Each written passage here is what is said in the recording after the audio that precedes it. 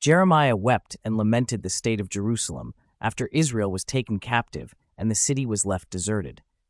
He mourned the loss of the city's people and the betrayal of her friends. Jerusalem was left alone and in bitterness, with no comforter. Her adversaries had become her lords, and her enemies were enriched. Jerusalem had sinned and was punished for her iniquities. Her people were left hungry and had given up their precious things for food. The Lord had delivered her into the hands of her enemies, and her mighty men were set at naught. Jeremiah begged for comfort and for the Lord to punish her enemies for their wickedness. The Lord has punished the daughter of Zion with his anger, casting down the glory of Israel and abandoning his footstool. He has destroyed the dwellings of Jacob and the strongholds of the daughter of Judah, cutting off all the horn of Israel.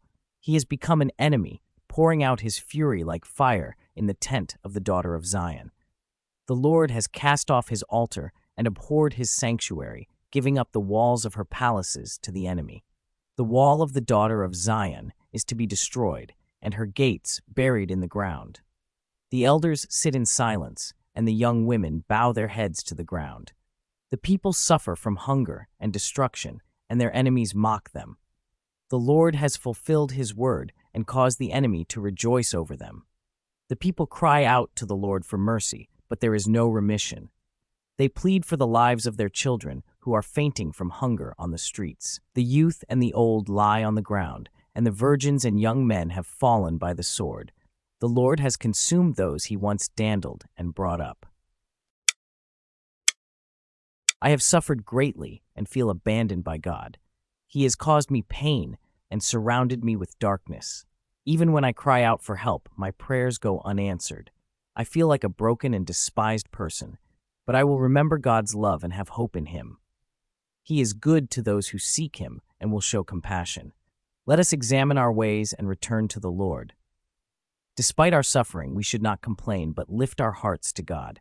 Our enemies have caused us great harm, but we trust in God's justice and ask for his help.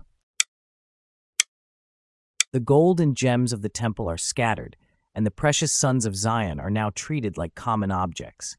Even animals are more compassionate than the people, who are suffering from hunger and thirst. The punishment for their sins is severe, worse than that of Sodom. The prophets and priests are to blame for shedding innocent blood. The people are lost and wandering, with no help in sight. Our persecutors are relentless, and we are captured by our own sins. The punishment for our iniquity is complete, and we will no longer be taken into captivity. The daughter of Edom will also face punishment for her sins. We are in a dire situation. Our land and homes have been taken by strangers, and we are left without parents or protection. We must pay for basic necessities like water and wood, and we are constantly pursued and exhausted. Our ancestors' sins have brought us to this point, and we are ruled by cruel masters with no hope of escape. Our people are suffering greatly with famine, violence, and loss of dignity. We cry out to God for help, but fear that we have been abandoned. We beg for mercy and restoration, but feel that we have been rejected and punished.